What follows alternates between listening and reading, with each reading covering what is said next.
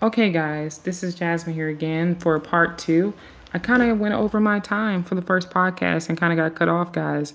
So I wanted to pick up from here and I'll edit and slice the audio and whatnot and do what I got to do. But what I'll do, I'll have two separate podcasts, one to be a part one and one to be a part two. Maybe the part two I'll share at a later date or whatnot. And we'll go from there or whatnot. Or maybe I'll share it at the same time. Don't know. Depends on how editing works, right? But let me not get on my tangent because that's probably why I got cut off last time. Let's get to it. So where we left off at, guys, because this topic, for what it's worth, it may not be the most interesting to some, but it's very interesting to me because this information and knowledge is important for us to know because it's impacting so many people within our communities and we aren't even aware. And like the statistics I read in part one, they were so high. And like I said earlier, disproportionately affecting Black women and minority women overall or whatnot. And those are just the people that are reporting, right? Can you even think of the people who are not reporting? So those statistics are even, you have to give a little bit of room when you get any type of statistic because that's under the guise that these are the people who reported. There's a ton of people who do not report for whatever reasons. There's so many barriers that come into place of women, not women or men, right? Not seeking help or whatnot, or not using their voice. And it's nothing to say like they're a bad person, they're not doing what they're supposed to do. Is sometimes there's so many barriers in their way of advocating for themselves, right? And more basic is a survivor instinct, right? At the end of the day, these people have to survive, right? And if they're afraid and they feel like something may happen to them, out of fear, sometimes it prevents them from using their voices to advocate for help. And sometimes when you do advocate for help, there are limited resources out there, you guys. If you do the research, these shelters and the resources are very depleted or they're very stretched, and there's not a lot out there for everyone or whatnot. And there's sometimes that keeps women and men in these relationships. So, kind of, guys, I want to pick up on the power and control wheel and discuss it with you guys because that's really important to me. So, like I said earlier, I am not afraid to use my voice and use my experiences to shed light on these issues that is impacting our communities because it's prevalent and it's out there. And sometimes, people may write it off as something else, but this is a very important issue that's facing, like I said in the statistic, which I'm sure is more than that, at least 10 million people are impacted by this.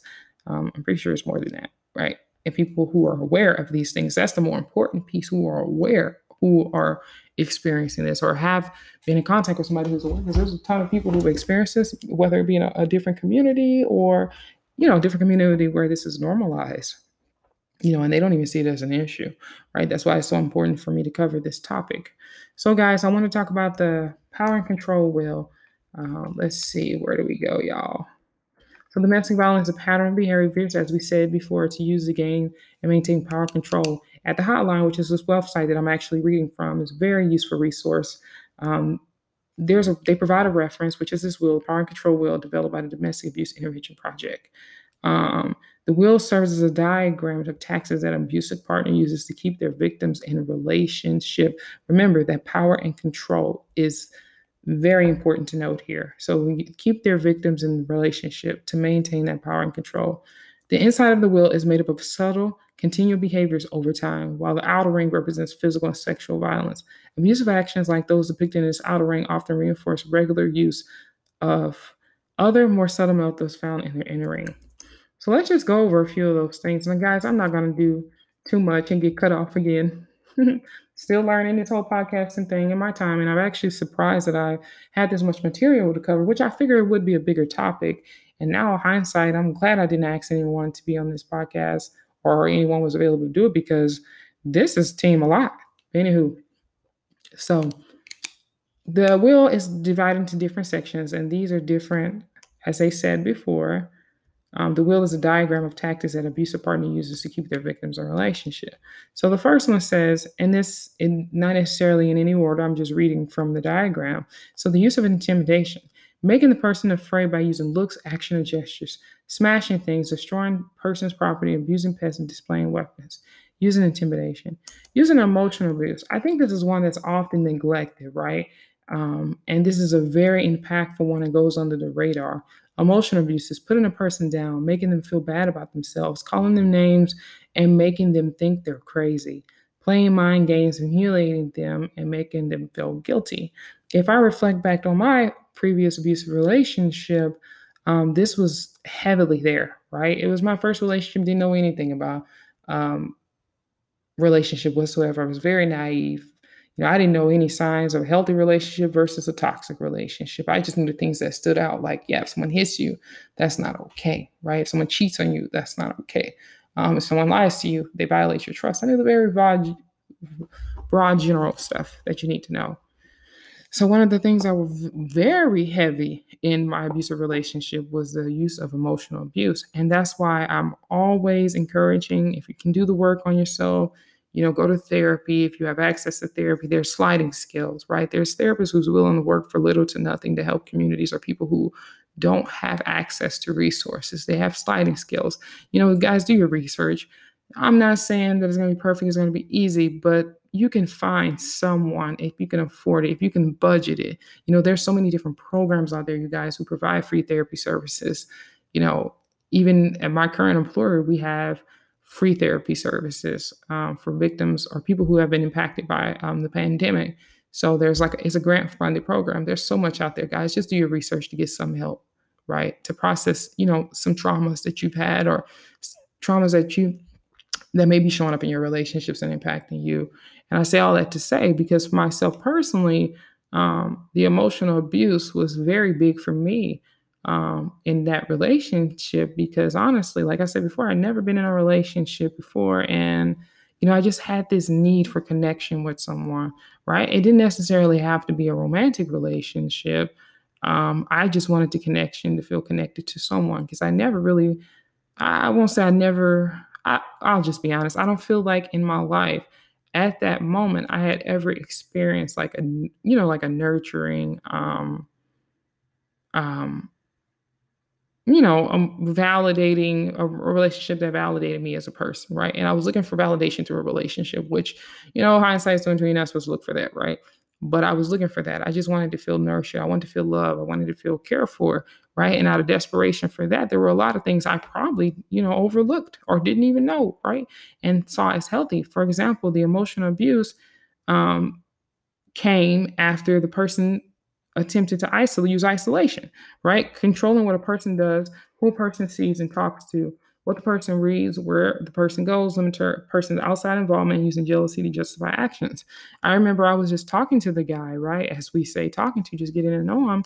And I was like, okay, we're just going to be friends or whatnot, like take things slow. And next thing you know, I think 2 days later, it's just like, well, I want to be in a relationship, or I don't want anything with you. And it was an ultimatum there. And you're trying to isolate me from other people and other, like even experiences. And that's not healthy. Someone's giving you an ultimatum after knowing them after 2 days, but I didn't know. Right. And then I was like, well, I kind of like this. I kind of want to be in a relationship with someone, meaning like it can be a friend. Right. But I was like, well, I don't want to lose this person. We kind of have fun together. Okay, I'll try this relationship thing out. What's the worst that can hurt? And there were people around me that kept trying to encourage me to date this person, because honestly, and that's going back to, making decisions from your core base, because I didn't want anything to do with this person, but I made a decision based off of other people and saying like, oh, Jasmine, you should date this person, blah, yada, yada. This person's so smart. I was like, well, no, I kind of don't want to date this person. This person is not what I'm looking for. They kind of have some of the red flags I've already identified, right? But I did not pay attention to that part of myself. I allow insecurity and fear to dictate the type of relationship that I had. And anytime you make a decision out of insecurity and fear, it usually does not end well. Trust me. So using isolation. Also, in my own abusive relationship with my ex, there was a lot of jealousy or whatnot. I had friends when I, moved to that college town and we used to do stuff all together. Next thing you know, it's an issue. You're asking me to spend all this time with you and abandon these friends that I've talked to since I've been here who have supported me. And naturally, I did. I thought that was just something normal that people did in relationships, right? Cut off most of their support, which I still interacted with some of my friends, but it was very minimal, right? So the next one says minimize denying and blaming. making light of the abuse and not taking the person's concern about it very seriously, saying the abuse didn't happen, shifting responsibility for abuse behavior, and saying the person caused it. So when my abuser started to abuse me, um, one thing that often that he would do would be like something would happen, right? And the next day he would act as if nothing happened at all, right? He would do all these things um, to maintain control and antagonize me. The next day he pretended nothing happened whatsoever and would come and talk to me like I was, like the other thing said with the emotional abuse, like you're crazy, right? Yeah, like you're crazy or something. I remember this guy broke my hand. And then the next day, he was talking to me like nothing happened, like he didn't just break my hand. And he made me believe that, some kind of way this was my fault. And it was not my fault at all. And then even I remember going to school the next day, I had to go to the doctor because my hand was pretty messed up. They knew, right? They're taught to recognize the signs, but I kept lying. I even told them, oh, I got in a fight. I got drunk and got in a fight. And they were telling me, well, the way your hand is fractured, that is not of someone who's been in a fight. The way your hand is fractured looks like someone hurt you. I said, no, that's not it. I just punched incorrectly. When in actuality, that was very truthful. But I was afraid at the time and I didn't say anything because I didn't have anyone in that town, right? He had isolated me from all my friends. My family lived down south.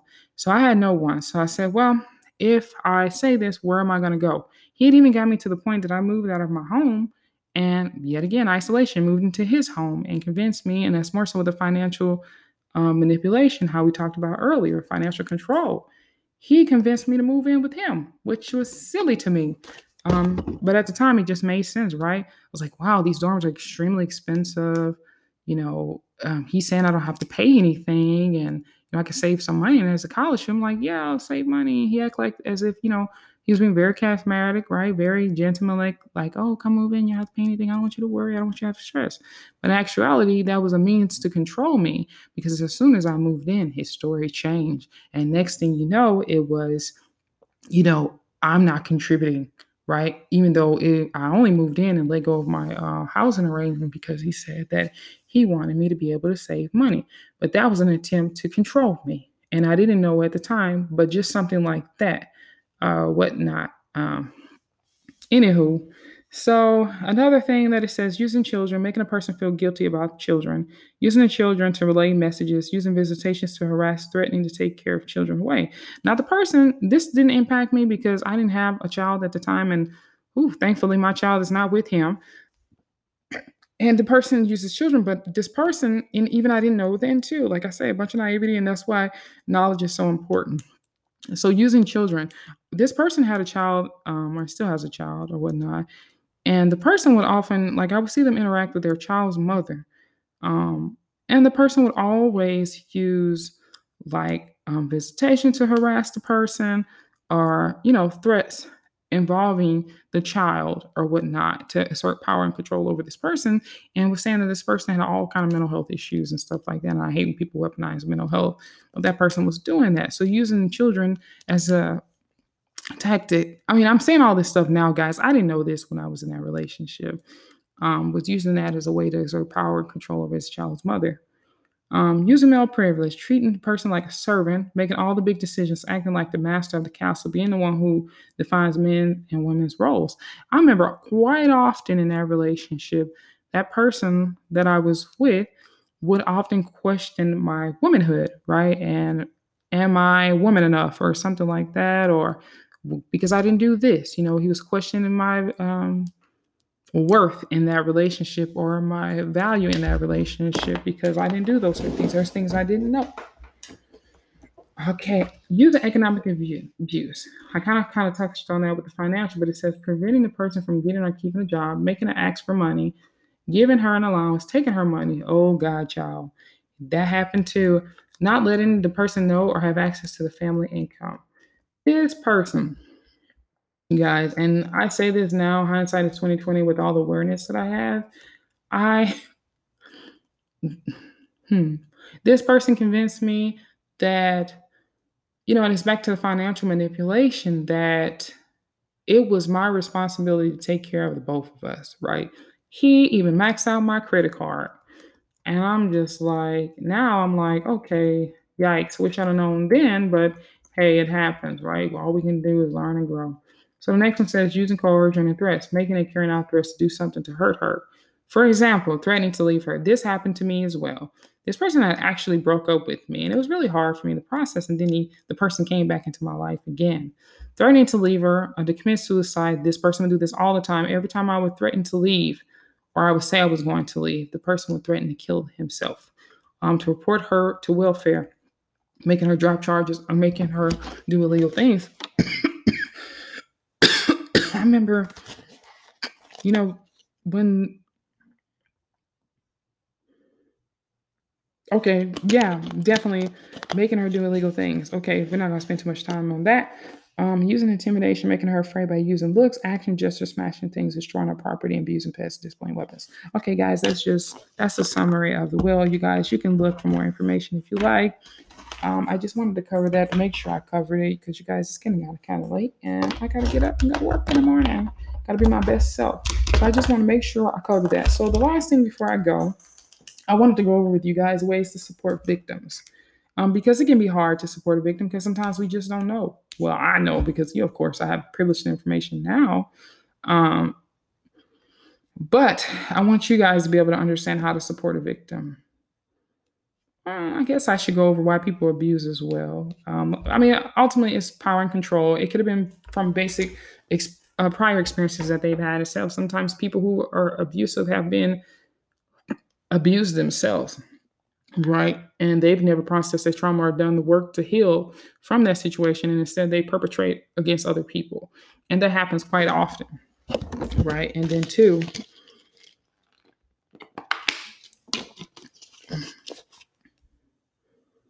and often it's a tactic of dismantling equality in relationships in order to make their partner feels less valuable or undermine respect.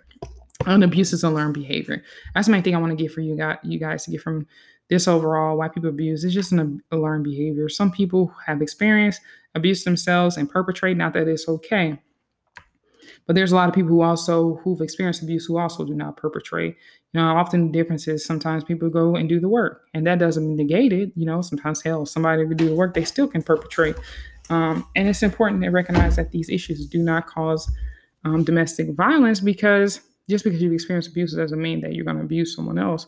While other factors, including drug or alcohol, can escalate abuse and make it even worse.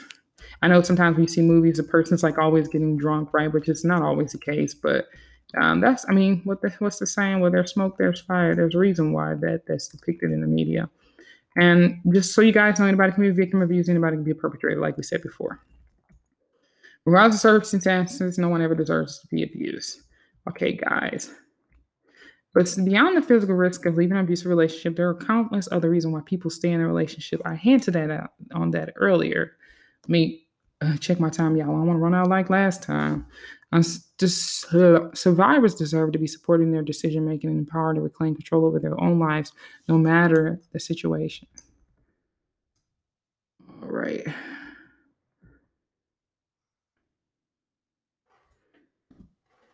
Right. And guys, I'll do another podcast on healthy relationships because another thing that's very important, like I said, I was so naive, didn't really know anything about relationships, is being able, I know we talk about the red flags and all the negative stuff, but we have to be able to highlight the important stuff in healthy relationships and how for you, even if you're a person who's experienced some trauma, how to show up positively in a relationship and have a fulfilling, healthy relationship. So here's this, and this is, we're going to wrap it up. It says tips for intervening if you witness domestic violence. More than 12 million people in the U.S. are affected by domestic violence each year.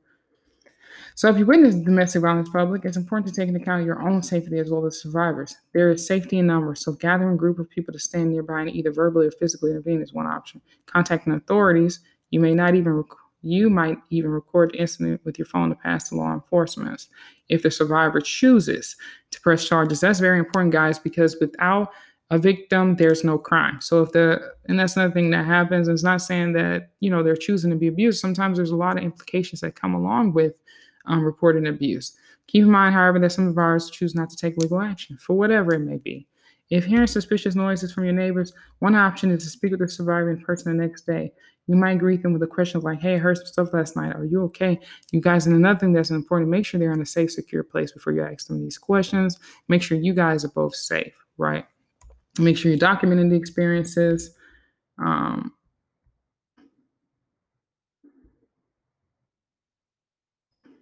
okay. And remember, we cannot save them and we cannot fix the situation. At the end of the day, sometimes there's a psychological component that comes along with abuse. And honestly, the person has to be willing, as I've said before, even legally, there's limited stuff that the law can do depending on the severity of the crime. If there's no identified victim, there's no report, and usually legal, um, there's no legal enforcement because of that, right? There's no case. There's no victim, there's no case.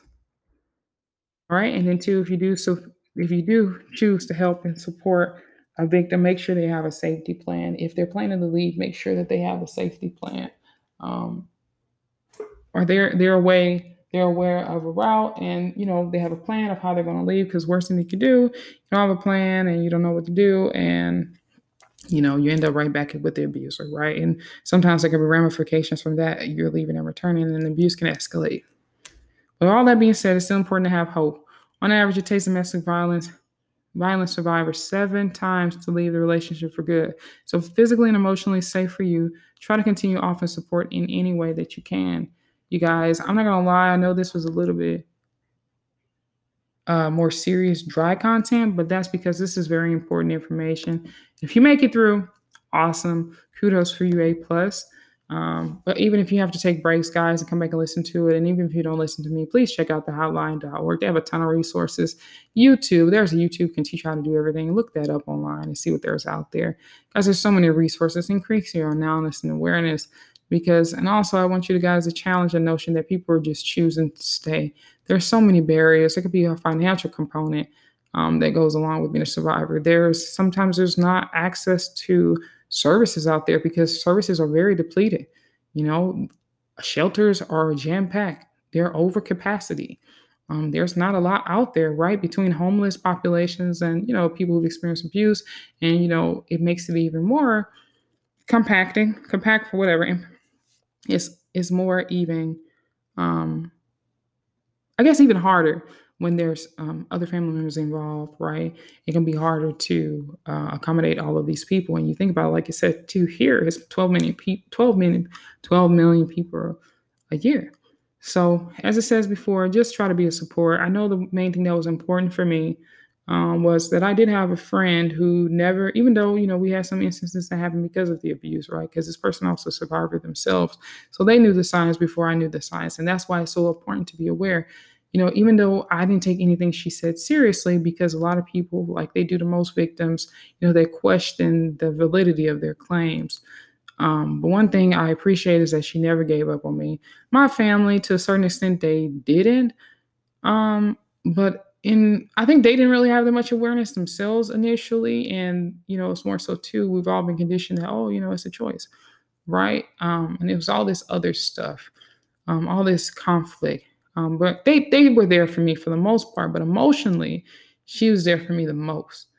She never gave up on me. She never questioned anything that I did. She just constantly reminded me that, hey, Jasmine, you can always come home. My family did too. You can always come home. We'll do what we got to do to get you home. You can always come home.